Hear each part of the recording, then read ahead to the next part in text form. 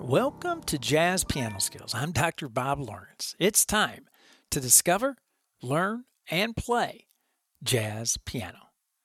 Well, we've been hitting it hard for the entire month, exploring the key of E major with an extensive harmonic workout, pretty intense melodic workout, and of course, last week we jumped on Honeysuckle Rose, learning that tune in what key? You got it, in the key of E major. So today, I thought it would be a good time to kind of celebrate, to take a break from all of our hard work throughout the month, and sit back to enjoy my special guest, Mr. Ron Drotos. Now, Ron is an incredibly gifted jazz pianist with his hands in all kinds of professional activities. He spent his teenage years playing in jazz and rock bands, and back in 1985, he received a bachelor's degree in music composition from the University of Connecticut. During that time, Ron studied with Hale Smith. He also studied with legendary jazz pianist and educator Dr. Billy Taylor, Walter Bishop Jr., Harold Danko, and Ellen Rowe. Now, from 87 to 88, Ron worked as an assistant to the legendary baritone saxophonist Jerry Mulligan. And then he began to pursue a music career of his own. After moving to New York City in 89, Ron served as associate music director, creating orchestrations for the Broadway musical Swinging on a Star, which received a Tony Award nomination for Best Musical in 1995. Additional Broadway credits include Smokey Joe's Cafe, The Life, and Fosse. Ron has orchestrated for the New York Pops Orchestra, with whom he has appeared several times at Carnegie Hall. He has been featured as music director on the 92nd Street Y's famed Lyrics and Lyricists series, and has performed with many vocalists, including Julius LaRosa, Judy Collins, Brian Stokes Mitchell, Nell Carter, and Giacomo Gates. In addition, Ron has taught at the Fairbanks, Alaska Summer Arts Festival since 1999, where he has been inducted into the festival's Hall of Fame. In 2012, Ron created the KeyboardImprov.com website, through which he helps beginning to advanced pianists all over the world learn how to improvise with a sense of joy and fluency. In addition, Ron is the author of The Inner Game of Piano Improvisation, which is available on Amazon. Well, I could go on, but let's get to my interview with Ron. Now, both audio and video formats are available for this podcast episode. And of course, you can listen to the audio version of the episode through any of the popular podcast directories, such as iHeartRadio, Spotify, Apple Podcasts, Google Podcasts, Amazon Music, Pandora, and so on. Or you can go directly to the JazzPianoSkillsPodcast.com website, where you can listen to the podcast as well as check out the video, which I strongly recommend doing. Now, it's my great pleasure and honor to welcome to Jazz Piano Skills, Mr. Ron Drotos. Ron Drotos. Yes. Man, welcome to Jazz Piano Skills, my friend. Well, thank you, Bob. It's great to be here. Man, you and I have been trying to connect for the last couple months, and your schedule is crazy, my schedule is crazy, but I am so thrilled that we both have carved out some time to sit down together, connect, and talk jazz. And I'm thrilled to introduce you to the Jazz Piano Skills community, because if they don't already know you, if they do already know you, I know they love you. And if they don't know you, I know they're going to fall in love with you. So I'm thrilled that you're here. So thank you from my heart to all the Jazz Piano Skills listeners. Thanks for coming on today. Oh, it's great to be here, Bob. And, it's great. It occurs to me that, pianists in the old pre-internet days, we never hung out together because there's only one pianist in each rehearsal or gig, right? And now we can actually talk shop, right? Yeah, we can interact and mingle with one another. So, man, okay, look, we got about an hour. And right. Looking at your bio, looking at your credentials, looking at your background, there's no way we're going to get everything in an hour, but we're going to try. So this is going to be a fast hour. So we're going to just jump in. I want to hand the microphone over to you. And before we get into all the stuff that you're doing professionally today, I want you to rewind the clock, go back to the very beginning, your childhood, and fill us in on Ron, your family, your background, how you got into music, and how you got to where you are today. So, my friend, the microphone is yours. Awesome. All right. So my journey is a little unusual for pianists. I didn't have piano lessons my whole upbringing. Wow. My father had played. He was the first rock and roll generation.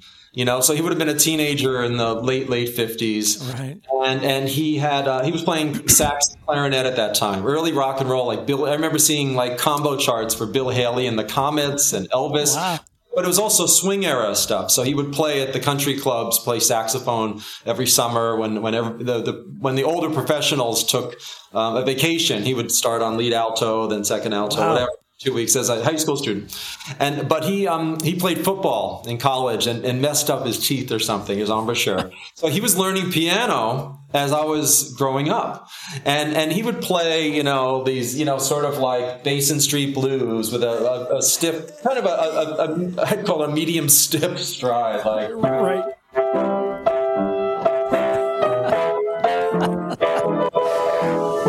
But I got that. I like it, man. I'd sit and listen to that, man. So that's good. He was great. He was great, right? So I got to absorb that early sort of looking back. I got to absorb that early pre-bebop feeling that I eventually got. I'll talk in a while with Billy Taylor and a musician named Hale Smith, who also had developed their styles pre-bebop. So he had a really nice steady tempo. My dad, he played about 3 or 4 songs, and I heard them a lot. And I also remember, like once or twice a week, we would my sister and I would sit around the piano and we'd sing. Nice. Pop songs of the late 60s, like Puff the Magic Dragon, nice. and, the Purple People Eater song, things that kids like. He probably does. So dad would play and you guys would sing. Play and we would sing along, which I think is sort of disappearing these days, right? It sure is. The family sitting on the piano, and it wasn't even a piano; it was just it was an old Wurlitzer electric piano my uncle had given them, right? The little black Wurlitzer. It was actually beige. I know exactly which one you're talking about. Yeah, it was probably from 65, 66, 67. Yeah, classic. Yeah, definitely. So we got a lot of piano, a lot of music in the family. My dad would play acoustic guitar too. And did mom play at all? No, she was always the quote non-musical person, but she would sing harmony in the car along with the radio. And then years later, I discovered an old LP from the 50s. She was in the Long Island All-State New York Choir or something. And I said, "Bob, you never told me about this." I don't know. Pretty musical for being non-musical.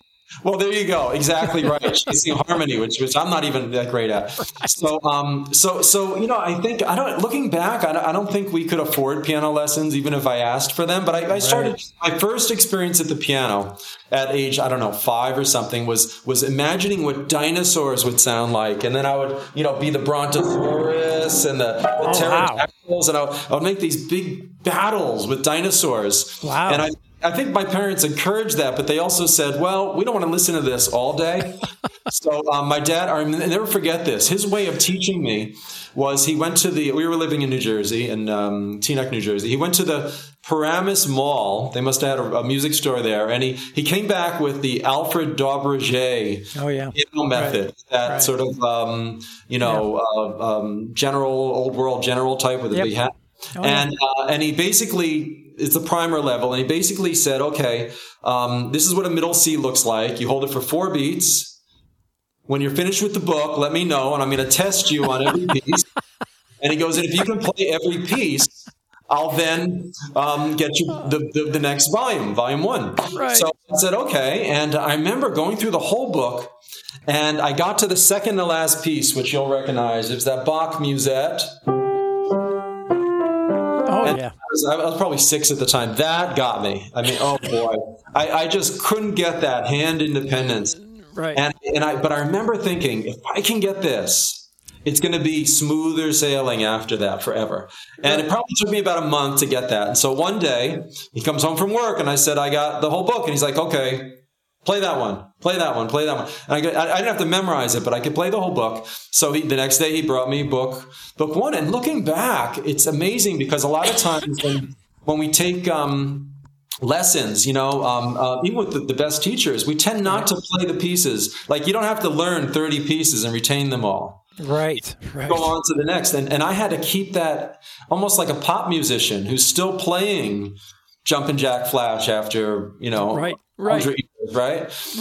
Rock. So that was, I think that it got in me physically and in my ear really well. I still remember a lot of those early songs. Yeah. So at this time, you're what age? What age are you? That was about 6 years old. Okay. Something like that, 5, 6, 7. And then I played trumpet in elementary school, and then rock guitar with my friends in middle school. And then my guitar broke at age 15 or so, and my friends were forming a rock band in high school. And I said, okay, I keep coming back to the piano in between trumpet and guitar and this, so I'm just gonna stay with piano now. And I became serious. I started playing 3 hours a day, no matter what. Fantastic. 3 hours a day from about age 15, 16 on. Yeah, so it was about that high school time where you started getting serious. That's right. So in the rock band, we're playing Pink Floyd's "Comfortably Numb," and I'm improvising. And then some jazzy stuff, and picking up what I can here and there, taking some theory lessons. We had a very good. I was in Connecticut by this time. We had a very good high school music program. I got to take jazz arranging. Oh wow! We had jazz arranging 2 times a week.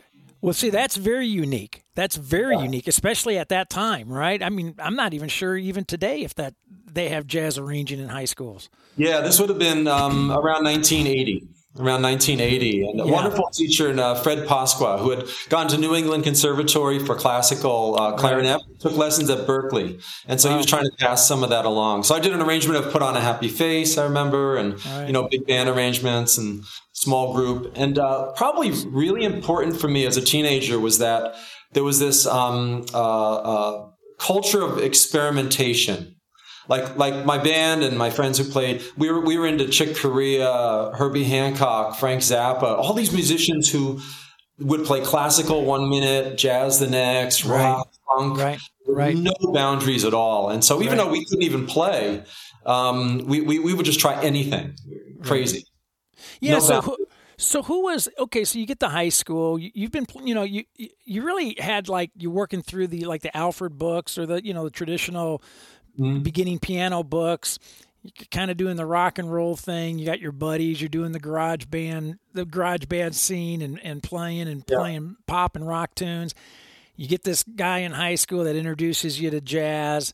I'm just curious, who was like the very first jazz musician at that stage that you listened to, that turned you on, that you went like, whoa, wait a minute, I've got to study this genre. I got to play jazz. Who was that? Yeah, there's 2 levels to this answer. Keith Jarrett is the the Cone concert. And I must have heard it about 4 years after it came out. Right. I just remember listening. I had no idea what he was doing, but the Cone concert, which is biggest selling solo piano record. But the interesting thing is, so that was age 15 when I got turned on to the Cone concert. And then his early stuff, there's an album called Nude Ants, which is like nude dance, spelled different. Yeah. Vanguard. Used to listen to that. This is before his Standards Trio, And coincidentally, though, I heard Elton John last February of 2022 for the first time. It was his second to last show. It was his last show at Madison Square Garden ever, so to speak. Who knows if we'll come back? But because he's been doing his final tour now for what, 8 years? For like 10 years. Yeah, but he said it's his last show. Well, we'll see what happens. But the interesting thing is, he starts his third song that night was Border Song. Okay. And played it solo without his band. Wow. And I'm listening to it, and after about, a chorus or so, tears start streaming down my face. I'm like in the last row at the Garden, crying. And I realized that before I got into Jarrett, when I was about 14, I got a cassette tape of Elton John's greatest hits. It was the first one I ever bought, and that was on there. Oh, yeah. So I haven't been crediting Elton as being as big an influence Yeah, so that you heard that, and that took you back, didn't it? It really did. I mean, it was just unbelievable, right? Yeah. It's interesting. You and I are probably about the same age. High school during the 70s. Is that when you went to high school, or am I older? Yeah, 78 to like 81, 82. Okay, so I'm a little older than you. I graduated in 79, but my path was kind of the same path that you took, right? I was kind of poking around I started as a drummer, so I was playing rock and roll drums in the garage bands, and I would always be fascinated with the piano players, and so I started poking around, playing some rock tunes on the piano, and I was introduced. My first introduction. This is hilarious because you mentioned this name earlier, and we'll talk about that later. But I remember this piano teacher put on some Oscar Peterson, and I must have looked like a deer in headlights. Like, my jaw must have been hanging on the floor, and my eyes must have been glazed over or something, because he only let me listen to about like 3 minutes, and he took the needle off the record and said, "Okay, let's try something else." Because cold water on you or something. Yeah. So anyway, he grabbed a Billy Taylor album. And he put Billy Taylor on. And it was interesting because Billy Taylor, when I heard Billy Taylor, I got very excited because that seemed kind of more like down to earth, straight ahead jazz. I mean, Oscar is a virtuoso, right? Yeah. So he just blew me away. So Billy Taylor was my first idol, jazz idol that I admired, that I started to try to emulate. Oh wow, small world. Yeah. Billy. When I was in college, I was at the University of Connecticut, and my freshman year, this before the internet, right? And so this would have been summer of '82, I think. Okay. Yeah, summer of '82, summer of '83. So spring of '83, I saw an ad that at University of Massachusetts they had a Jazz in July program, Billy Taylor, and I knew the name. And I said, because he wrote for Keyboard Magazine. Remember Keyboard Magazine? Oh, I sure do remember Keyboard Magazine. Temporary Keyboard at first. I was reading his articles, and I said, I've got to check this out. So I sent in a cassette tape and got accepted. And I went back for 4 summers and stayed in touch with him throughout the year. Very nice man. And, I didn't push it, but once in a while, I'd ask him, "Hey, you want to go out to dinner?" And so we got to dinner, a Chinese restaurant or something, and I'd go see him play. He made me some cassette tapes of then out of print albums by Billy Strayhorn and Duke Ellington, and he was a direct connection with Art Tatum. Oh yeah. Have you read his book? It's Jazz Piano: A History. Let me see. Do you happen to be talking about this one? Unbelievable. Oh, yeah, you're talking about this one. But what do you think? You're talking to a hack here, man? What do you Unbelievable. Well, it's not a common book. It's not a common book, but it's, I recommend that book all the time because I think it's such a really concise and great way to get acclimated to the jazz scene, the history of jazz. It's fabulous. Yeah, he tells a story in there which in retrospect sometimes gets me a little emotional. Why did he take an interest in this kid who I had the spark, right? But I didn't have a lot of previous training and everything, but I was soaking up what he could absorb. But he tells the story in there, you'll remember, when he went to see Fats Waller and he was a teenager and he wanted to ask Fats a question and he choked up. He froze up and Fats walked right by him.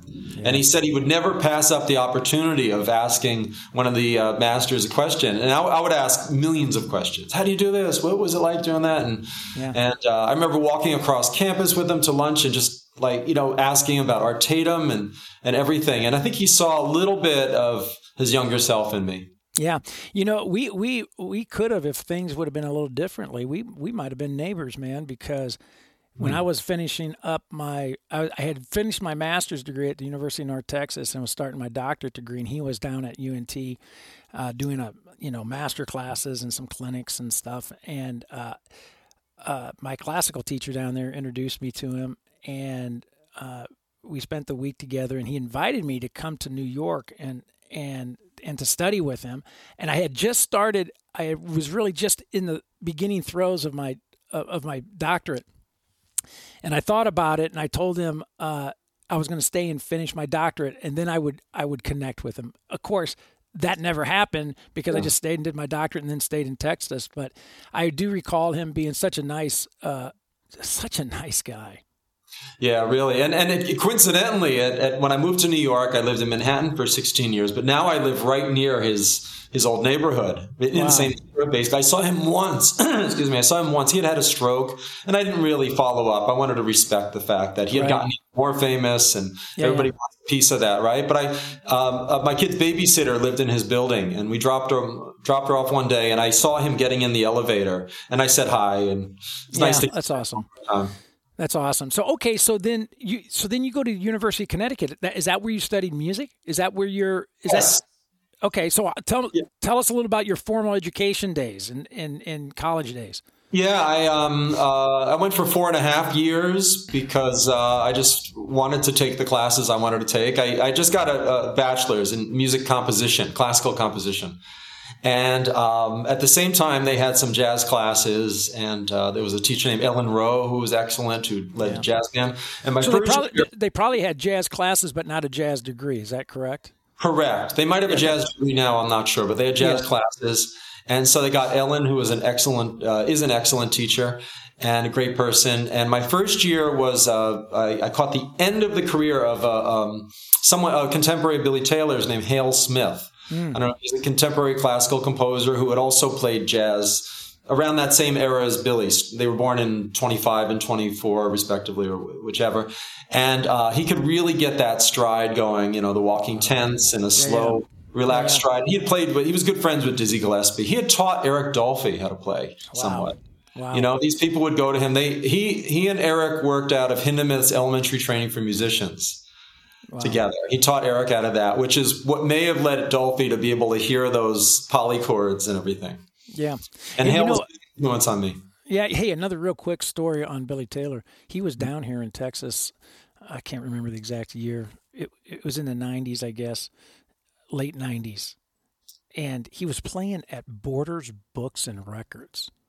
Wow. That's kind of like a Borders Books, and I don't know if you're familiar with that chain. Yeah. It's no longer around, but it's kind of like a Barnes & Noble, right? Right. So I said, man, I'm going to reconnect with Billy Taylor. I'm going to go down and check it out. He's playing at Borders Books and Records. And I can remember thinking, it's kind of odd, right? But okay, whatever, So I'm going down. Well, no one was there. I mean, it was just like Billy Taylor there, and sitting at the piano, and I'm sitting next to him. And I'll never forget it, right? Because they had the coffee. Those bookstores have the coffee shop built into the bookstore, right? So he's sitting there playing All the Things You Are, revert everything, all the changes and everything in the right hand, soloing and playing melody in the left hand, just come flip flop how we're used to playing it, right? And my jaw is just like on the floor. One of the high school girls come up from the coffee bar and says, shh, shh, shh, can you keep it down? You're playing a little too loud. And I was like, oh my God. Oh my goodness. Wow. No, I know that. And then to tell you how nice a guy he was, he nodded his head and he said, okay. And he just, and that's Billy Taylor. Yeah, it's unbelievable. That's amazing. Yeah, another arrangement, he would do this thing.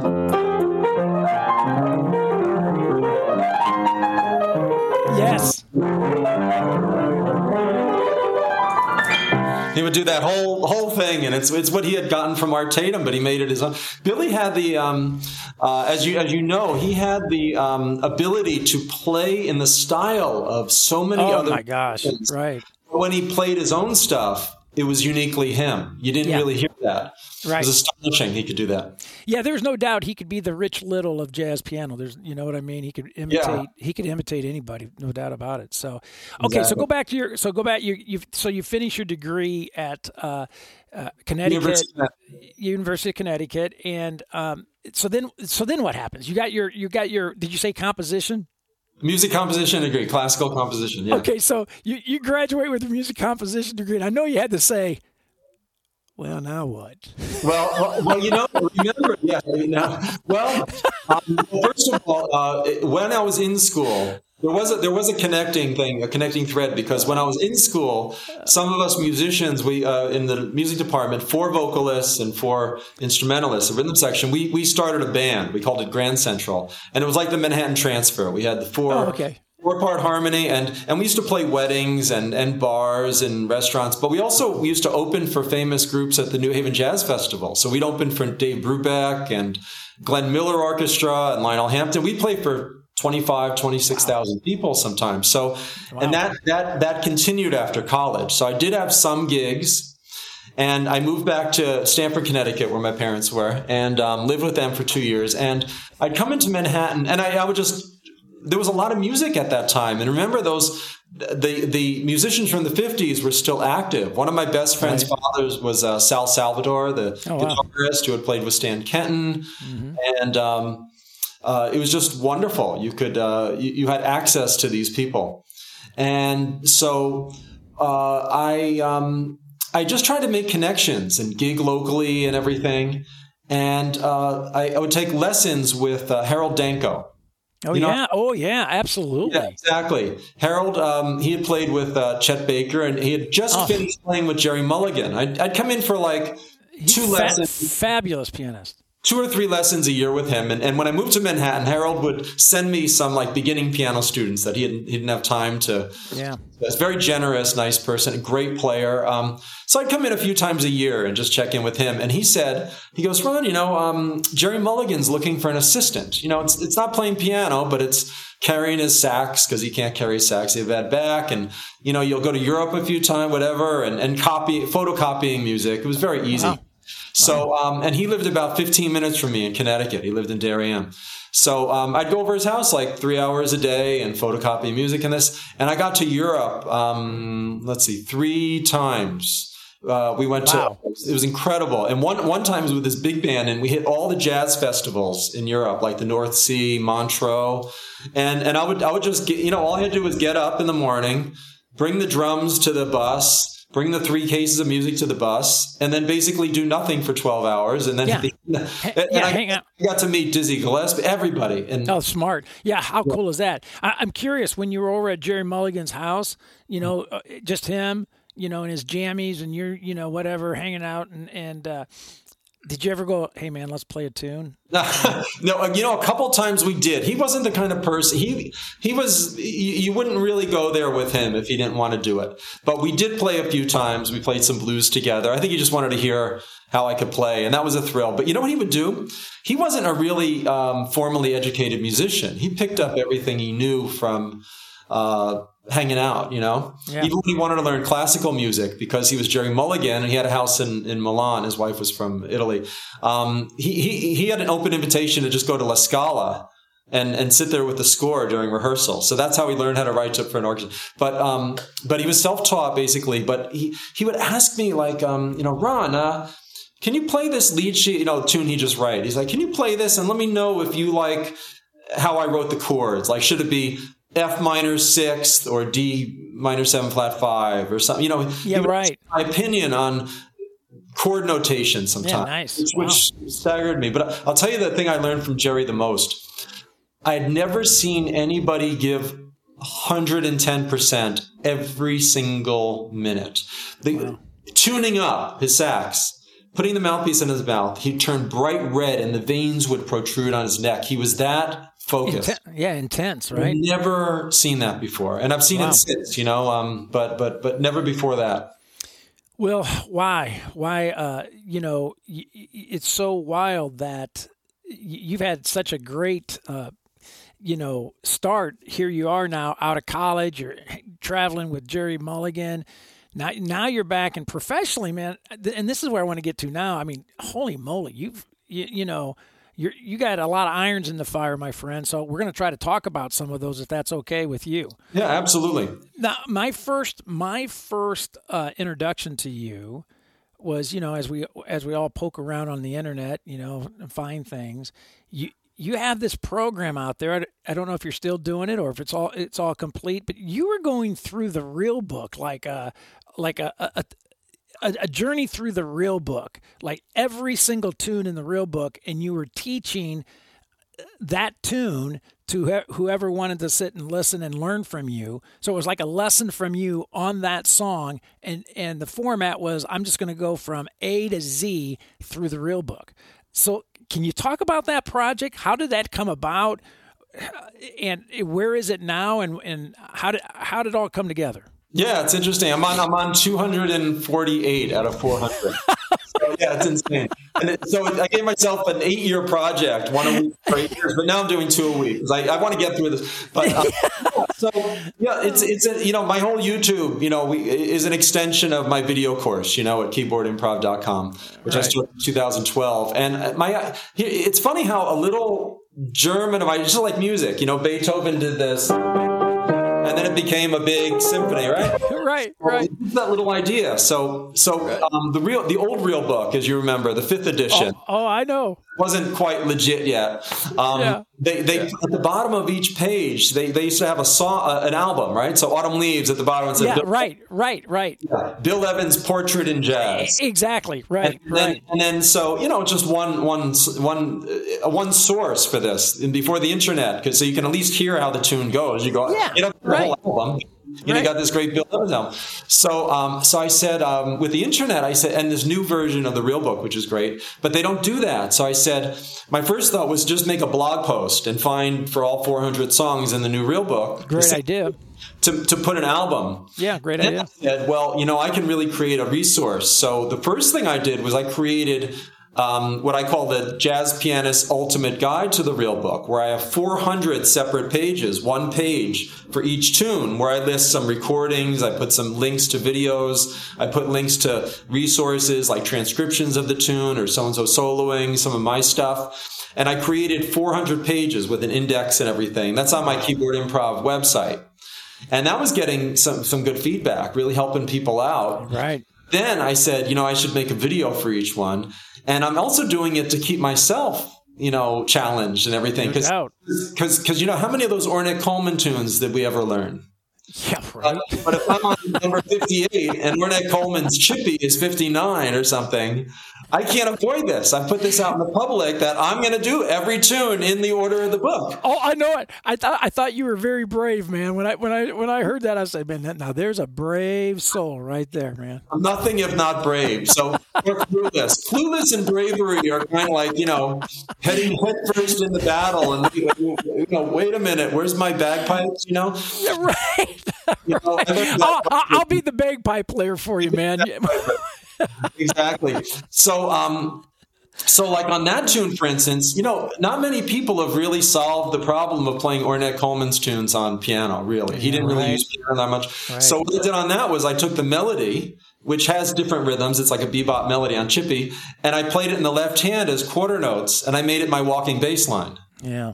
And I improvise. So it makes me be creative and solve these problems and then share it with people and try to get them to get beyond the notes. And it's really the other thing, though, that I try to do, being I don't think I'm not one of these people who thinks the old days are the good old days and right. It's good. But the internet's amazing. It's why we're doing this today, right? Correct. Right. Right. Yeah. But on the other hand, there is you want to get the best of both worlds, and Correct. That's not as many people are getting these days. So it's all about licks and chord scales and this, and not many people are understanding that even these tunes were often sung originally. Yeah, right. Right. These are tunes that were pop songs. Yeah, yeah, go ahead. Yeah, well, I was going to say you bring up such a great point because in the jazz world and with students in the jazz world, they often fall into that trap, right? That old is outdated and new is hip. I just mentioned this. I just mentioned this on a podcast episode not too long ago. That please do not fall in the trap of thinking that traditional shell voicings are somehow inferior to chordal voicings, right? And don't fall into the trap of thinking that a seventh chord is somehow superior to a triad or a ninth is superior to a seventh. And it happens all the time, and you and I, as educators, have to help people avoid that trap. Yeah, I saw, Chick Corea was putting out videos, right, from his home his last few years. And on one of them, I forget which one, but he said when he was starting out as a kid, he played Take the A Train like this. It's what I call a simple stride because, right. And these days people go right to rootless 13s, which is great, but they don't even know the seventh chord sometimes, and then they get frustrated. And like, what if you played 30 tunes like that? It's what I call moving laterally, right? Yeah, right. Well, yeah. Well, I try to tell young students. I said, you know what the best syllabus is for studying jazz? It's already been created. It's called history. Right. Start at the beginning, and just follow the historical evolution of it. But you can't just throw out 100 years and jump in at Chick Corea and go, okay, here we go. And so oftentimes people try to do that as well. Exactly. So the real beginning of the jazz would have been literally jazzing up the melodies. Right. That's exactly right. Melodies, right? Before you're learning your, mix up. Well, that's right. Flat level of scales. So absolutely. So well, I used to have a teacher who used to say that if you can't improvise with the melody, you have no business trying to improvise. That's great. So okay, so this real book project is going on. You're in the throes of that. You have your website. What's the title of your website again? Keyboardimprov.com. Yeah. Okay. Awesome. So you got your website. You got the real book thing. You got a new book that I want to talk about. And all of that, all of these projects can be put under one big umbrella called educator, music teacher. And in order to be a music educator or a music teacher, to be involved with all the various projects that you're involved with, you have to have a real passion for it, and you have to have a heart for it, what I call a teacher's heart. So take a second and talk about your teacher's heart, because somewhere along the line, the teacher's heart erupted and you got involved in wanting to share and teach. Talk about that for a second. Yeah, that's a tricky one. That's a really good question, Bob. I don't know when it started. It probably, with you too, it probably started much earlier than we think. We were probably the other kids showing the people in the sandbox how to put the right amount of water in the pail to get the castle. Yeah, good point. Yeah, right. So it must have started back then. It did, but I think what it comes down to is going back to like my high school and college years, and even when I was playing Broadway, you come into contact with a group of musicians that just love it. Right. And you just share and you help each other out and this and that. Right. And I think it's the same thing with students. I mean, it did start early. In high school, one of my jobs was as the busboy at a restaurant. So I'd clear the tables and everything in Stamford, Connecticut. And they had an upright piano. And one day they get this guy who's probably about 30 years old to come in and play and sing. And his name was Tony. We became friends. And after the shift, he's like packing up and being a musician. I went up and I said, "Hey, you sound great. I play piano too." And he's like, "Oh, play something for me." So I played "Darn That Dream" or something. Oh, wow. And he wasn't really a jazzer. He was more like a Billy Joel type. And he knew some jazz, but really good at that. But he wanted to learn more about harmony. So he said, "Can you give me lessons?" I'm the busboy at the restaurant, age 17. Oh, and he come to my house for lessons. Well, see, that's great, man. So it started there, and I just love it because I find, well, first of all, I love it personally because it's very gratifying to get people to the point where they can, where the water begins to flow. They can start becoming fluent, and it's like Billy Taylor used to always tell me. He probably told you. He said, "We learn to improvise the same way we learn language." Did you ever hear him say that? Yeah. Oh, yeah. Oh, absolutely.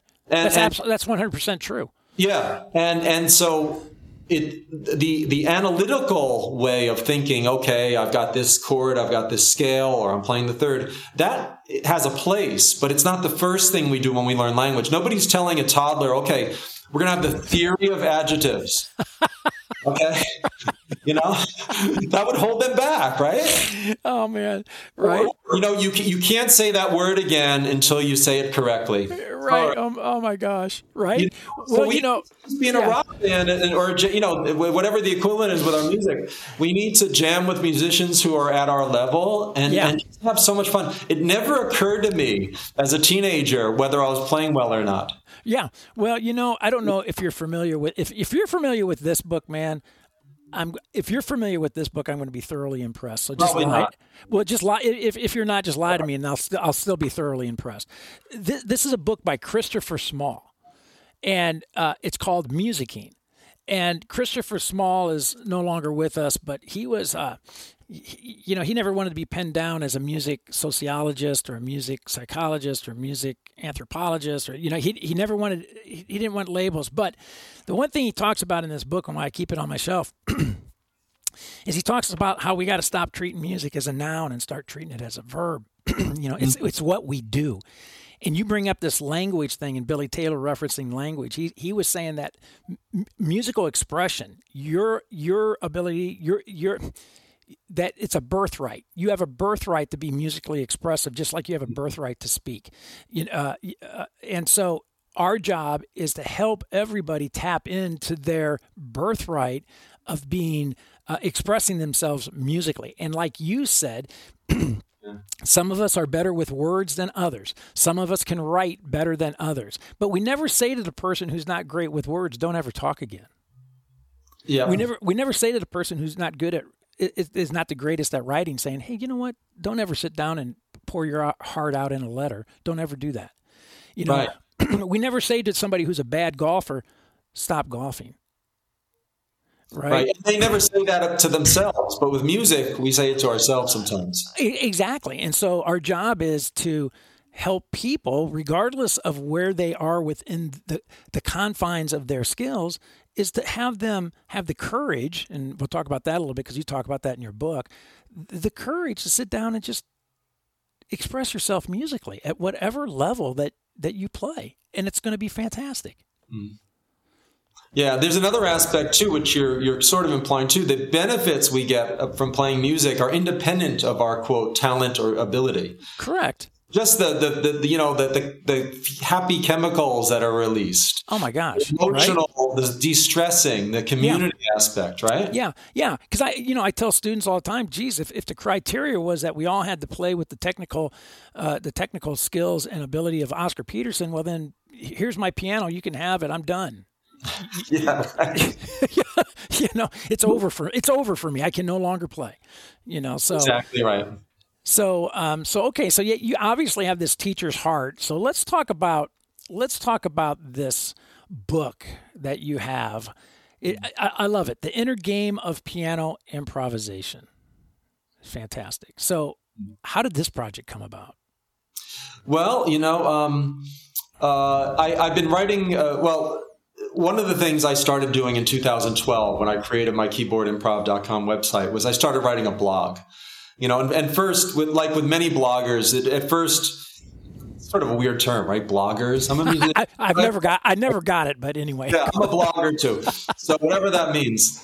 So you write like once a month, and you get an idea for something, you write another, and then I started challenging myself to write every day for a while. I don't write every day anymore, but over 10 years, I have 1,300 blog posts. Oh man, and then and a weekly newsletter. I do a newsletter just to my students, my online students, and then I do another one to mailing list. People sign up for my newsletter, and so I probably had about 1,800 of these things I've written over the years. So last December 2021, I took my kids skiing in upstate New York, and I don't ski. So if you or anybody else is watching has been in a ski lodge for 8 hours, 2 days in a row, you know that you want to find something to do.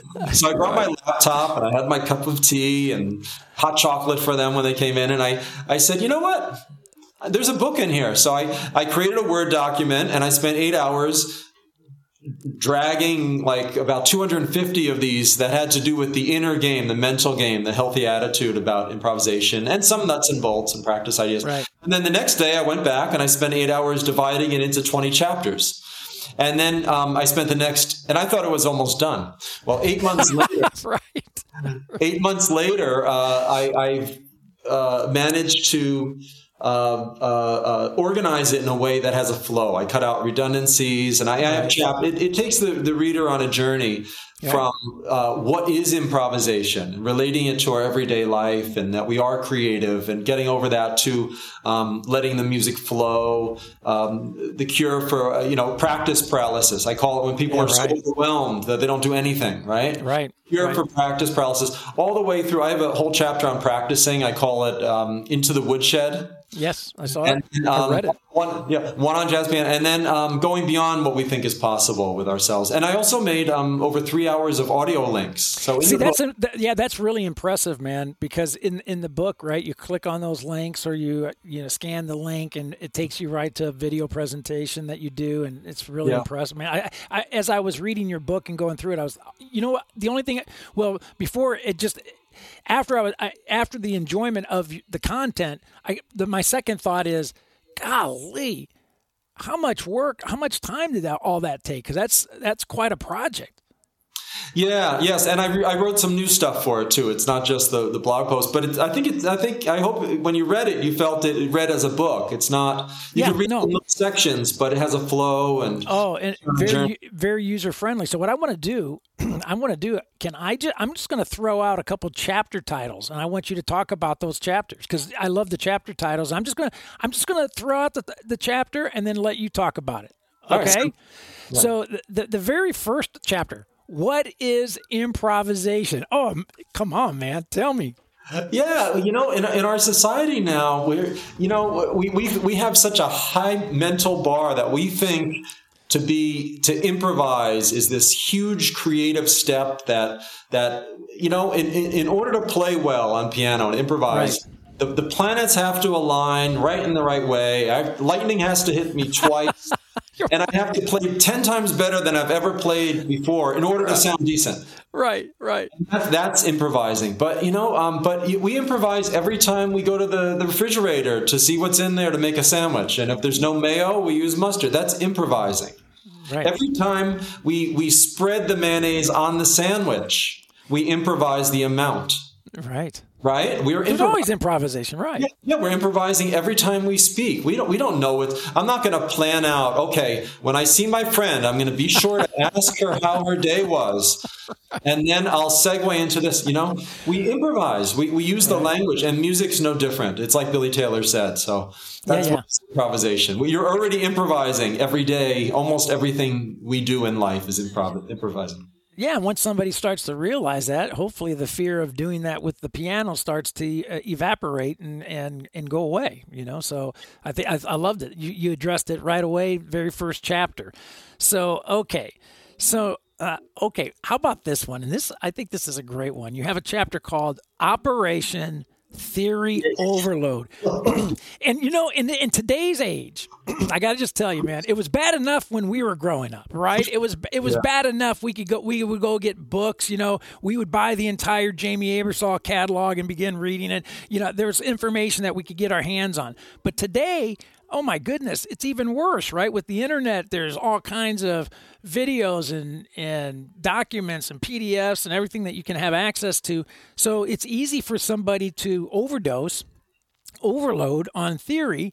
So talk about this chapter and what was your goal with inserting this into your book? Okay, yeah. So first of all, I really want to point out that almost every book and video made is probably very valid and well-intentioned and expert. Oh, no doubt. And all that, right? No doubt. By itself. The challenge is that it's general advice.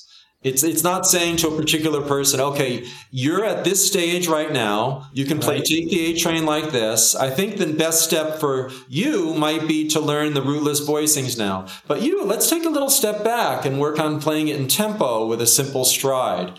And you're going to learn how to play the modes. You're going to learn, so that's what's missing. And you combine millions of dictums like you have to do this, you have to do that, you have to do the 5 ways to do this, the 5 ways to do that. If you want to sound good, you have to learn these 30 techniques. and you multiply that by however many instructors and students are, it's this avalanche of overload. Right. Right. And I think if the reason I came up with that title is I think if anybody or a group of people in, say, 1980 wanted to prevent future generations from feeling good about themselves and really learning how to improvise or play jazz or rock or whatever, they would invent Operation Theory. Okay, we're going to overload them with theory to the point where and I talk about practice paralysis, where they just don't do anything. Right. It's amazing. It's amazing. So, yeah. Well, and you know what else is interesting that I have found in my years of teaching, and I'm guilty. I personally have been guilty of this in my journey. Isn't it funny how we hear things that were never stated in reading these books and getting advice? Like, for instance, I'll give you a great example. I hear every jazz musician on the face of planet Earth, in every book that I've ever read, I've heard musicians say that you should practice in all 12 keys, right? Good advice. And I used to read that advice or read that sentence as an incomplete sentence, and I would put at the end of that sentence every day. And I realized that no one told me to practice in all 12 keys every day. They told me to practice in all 12 keys. That's interesting. Yes. Yes. Do you see what I'm saying? Yes. So I actually put upon myself, I was reading into the material that which wasn't even there, making my journey even harder, even more difficult. And when I realized that, wait a minute, I don't have to practice. Yes, I should be practicing in all 12 keys, but not every day. That's right. Or somebody else might say, I have to practice jazz standards in every key. Right. So like maybe the way to start would be playing Mary Had a Little Lamb in F sharp. Right? And there you go. Right. That's the part that we often need somebody to guide us with, right? Well, that's exactly right. Transcriptions is a great example of this. I start students with transcribing a Hank Williams Sr. tune. Great. Or a Willie Nelson tune. Something, right? Who says your first transcription has to be Bill Evans, for heaven's sakes? Oh my gosh. Are you kidding me? So, but it's interesting how we get this theory overload going and we start piling it on, whether intentional or not intentional, it happens. And it's like you said, paralysis. It actually prevents us. It's stagnation. It prevents us from moving forward. Yeah, exactly. So, okay. So I got another title for you here. Speaking of that, which is a perfect segue in this, Enjoying the Journey is another chapter that you have. Enjoying the Journey, yeah. I mean, I think classical pianists, at least some of them, can do this. Certainly rock and pop. But a classical pianist might look at a piece of music that's very difficult, like a Chopin etude, and it's kind of fun working it out. Like, okay, I'm going to play this left hand 30,000 times, just a little faster each time. Right. And that they're enjoying the journey. They're not waiting until they can play it perfectly to enjoy it. At least some of them. Some of them do go the other way. But with jazz, we tend to say, okay, I can't play giant steps at light speed, so I'm a failure and I can't play and I hate this. But what if you, another thing I talk about, I think on one of the audios is, what if you took giant steps? And okay, my journey right now is to just get to know these chords. Yeah, good point. And I'm just going to listen to them. And I'm actually going to enjoy listening to them. Right. Even though I can't play it fast, I can't play them in rootless voicings, I can't improvise like John Coltrane yet. Right? Enjoy the journey. So this is the thing that I did get from that high school rock band in our forays into jazz. We would just play one chord, A minor 7, and improvise. It never even occurred to me that I needed to practice it in all 12 keys that same day. I mean, for months, we just played one chord for 20 minutes a day, and we loved it. Well, what's funny about that, Ron? Is I tell students all the time that's actually the highest form of musical expression that you can do. When you bathe in a sound, when you have the courage just to sit down and bathe in that sound, that takes there's a lot of there's a lot of joy in that. There's a lot of fun that can take place in that. There's a lot of latitude that you have with that, and I've always used as an example, I always tell students in my office, in my studio here, I said, if Miles Davis came back to life and came into this room right now as he was getting his horn out and he would say, what are we going to play? And if I said to Miles Davis, we're going to jam on C minor, as he was blowing into his mouthpiece, he would say, cool, who's going first, you or me? In other words, that would not be a shocking statement to him. That's right. Right? That would not be a shocking statement to him. He would go like, cool, what's the groove and who's going first? I mean, after all, so what, right? Yeah. So, basically, let you stretch. So it's funny how something like that can be, a lot of times, again, students will perceive that as being rudimental. One chord, are you kidding me? How babyish is that? It's not babyish. I think it's the highest form of musical exploration that you can undertake. Oh, absolutely. And look at ragas in India. Yeah, right. Scales or Gregorian chant or different Irish music. Traditional. It's on one scale, right? Right. You go to a medieval fair or a Renaissance fair, and they're playing the Dorian boat. That's not very different than. It's just a different rhythm, but it's right. It's type of music. Right. Excellent point, man. Okay, so here's another title, another chapter in your book, which I think is very important, and I think a lot of times students we miss the boat here. Listening. Right. Great chapter, by the way. Thank you. So this musician I studied with in college, Hale Smith, he had the best ears out of anybody I've ever met. Best musical ears. I mean, literally, he could look at a Stravinsky score, and if somebody left out a note, he would know which note was left out. You know, unbelievable. Like people. Famous musicians would look up to him, for his ear and everything. He had a statement that shocked me. He said, a musician that cannot hear is like a painter that cannot see. Mm. And I realized how vague my conception of listening to music was, like not hearing details or I remember the first time in college when he or somebody else suggested that I improvise and I just play the notes I hear in my head.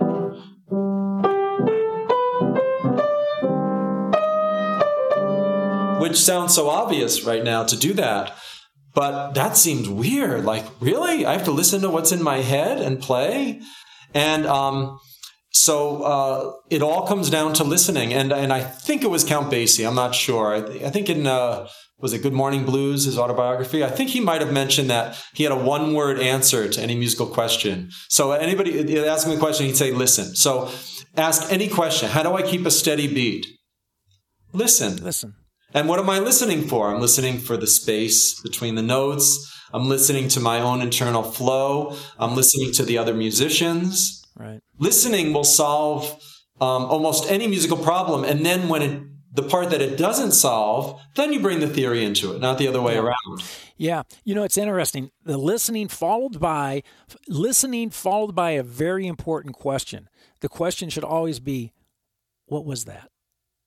What was that? And what I mean by that, I tell students all the time, because you've probably experienced this with your teaching. When it comes to listening and it comes to musical ears, like the quote that you just said, a musician who cannot hear is like a painter who cannot see, right? Well, a lot of times when saying that to a student, like a beginning student, fear will come over their face because they're thinking in the back of their mind, I can't hear. I don't hear like what you're hearing. And I always remind them that I always say to them, if I said to you, dog barking, do you hear that? And they say, yes. So we don't need a dog barking right now for you to hear that, right? Correct. If I say helicopter, can you hear that? How about police car siren? Can you hear that? And of course, the answer to all that is yes. I said, these are sounds that you have become familiar with, that you can identify. Well, music is sound. And so if you can't hear a major seventh right now, it's not because your ears are bad. You haven't been introduced to the sound, and you haven't practiced and studied the sound so that your ears can recall it, just like it recalled dog barking or helicopter.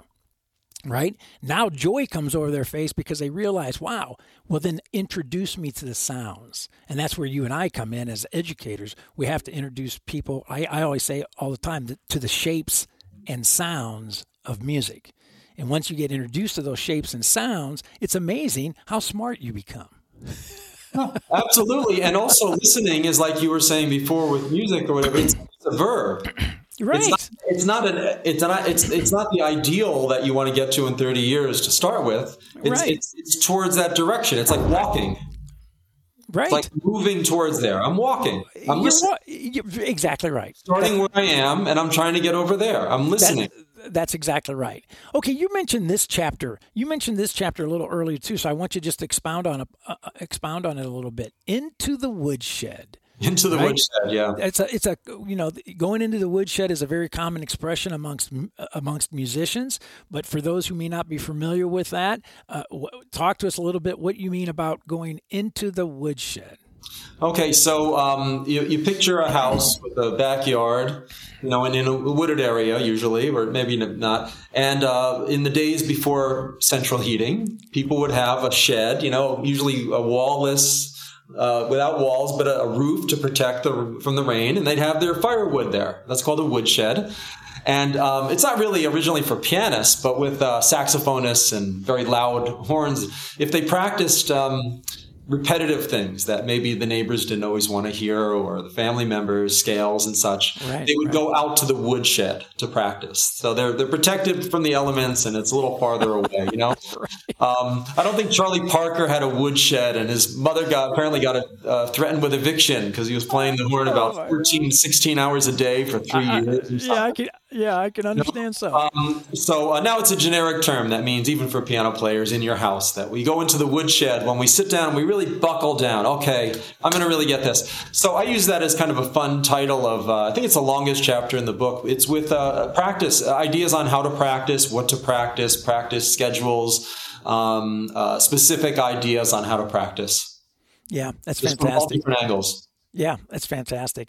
And then the last chapter of the book I thought was so wonderful, and I'm glad you put it in there. The last chapter in your book is entitled Getting Beyond What We Think is Possible. Yeah. So important. So talk a little bit about that. Yeah, well, there's so much there because the truth is, nobody really talks about this, but we actually don't know what's possible for ourselves.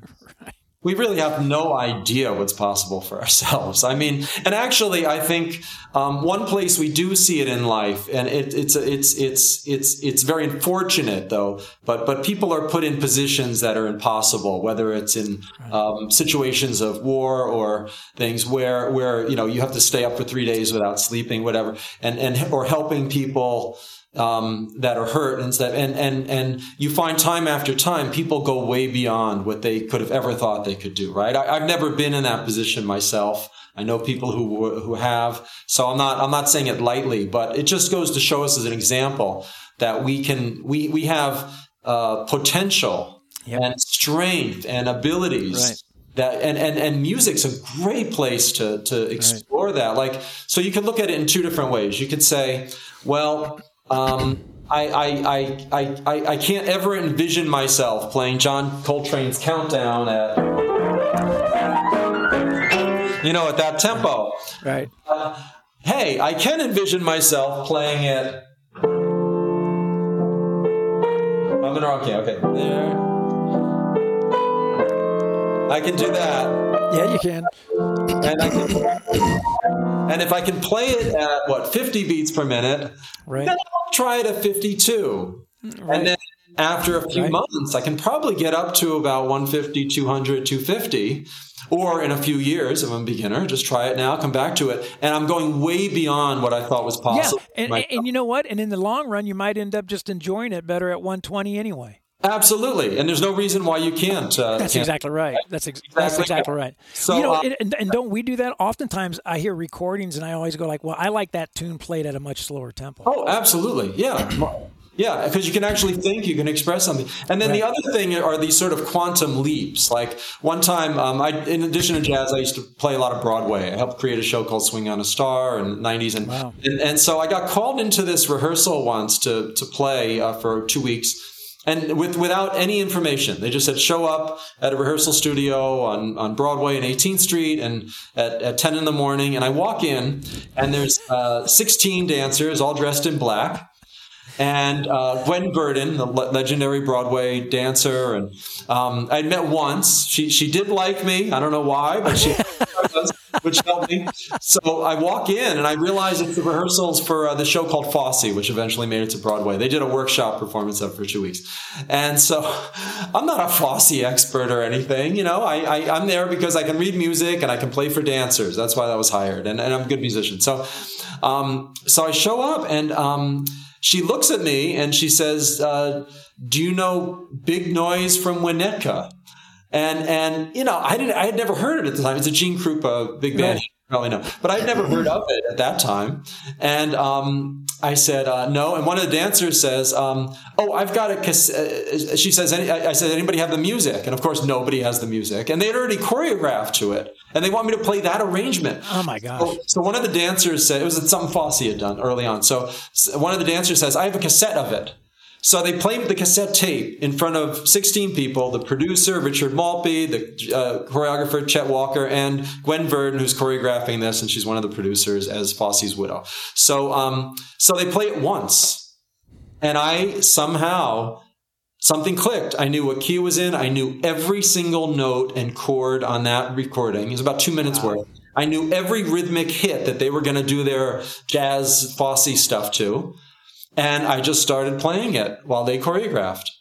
Whoa. And I couldn't do that right now. But something in that moment showed me what I am capable of at times. And then it comes through, when I'm doing a real book video or I'm in performance now. But that was a glimpse of much higher functioning in music than I'd ever experienced myself before. That's fantastic. So, Ron, like I mentioned at the beginning, here we are. Man, we could go on all afternoon here. I mean, we can go on all afternoon. So you're going to have to make me a promise here before we wrap things up, man. Will you come back and join me on Jazz Piano Skills again here in the near future? Oh, absolutely, Bob. I'm having a great time. Had a great time. Yeah, so much to talk about, and I would definitely want to have you come back on. So where do folks, the book, again, at Amazon, correct? Yeah, you can find The Inner Game of Piano Improvisation at Amazon. Your website address again? Keyboardimprov.com. Right, and they can find all your videos, YouTube, your real book. Ron Drotos, Drotos, Keyboard Improv, Ron Drotos. Yeah, well, and I'm going to post all that. I'm going to post all that in the podcast episode as well, that people can get in touch with you and get access to all your great materials and information, man. On behalf of the entire jazz world, I want to just thank you for everything that you're doing. All the various aspects of education and jazz education that you have your feet in all these different in different places, and I just can't thank you enough for all that you're doing for everyone, for professional musicians like myself, and for students that are at the beginning of their journey. Thank you. Oh, well, I'm speechless, but thank you so much. I mean, it's like with you, it's so gratifying, and it's total immersion in teaching, performing. We get so much back from the people we're dealing with and helping. So it's no doubt. Thank you for having me here, Bob. Ron, it's been my pleasure. Thanks again, and we're going to have you back on Jazz Piano Skills here shortly. Anytime. Thank you. Well, I hope you have found this interview with Mr. Ron Drotos to be insightful and beneficial. One of my mentors and teachers, Al Franzen, would say to me after every lesson, never forget, the greatest thing about music is the people you meet through it. And the privilege of meeting and spending time with Ron simply confirms Al's sentiment 100%. Now, don't forget, if you are a Jazz Piano Skills member, I will see you online Thursday evening at the Jazz Piano Skills Masterclass. That's going to be 8 p.m. Central Time to discuss this podcast episode featuring Ron in greater detail and to answer any questions that you may have about the study of jazz in general. As always, you can reach me by phone through the Dallas School of Music, 972-380-8050. My extension here is 211. Or you can send me an email, Dr. Lawrence, drlawrence @jazzpianoskills.com. Or you can leave me a voice message through that nifty little widget found throughout the Jazz Piano Skills website called SpeakPipe. Okay, there is my cue. That's it for now. And until next week, enjoy the journey. Enjoy the pearls of wisdom shared by Ron Grotos.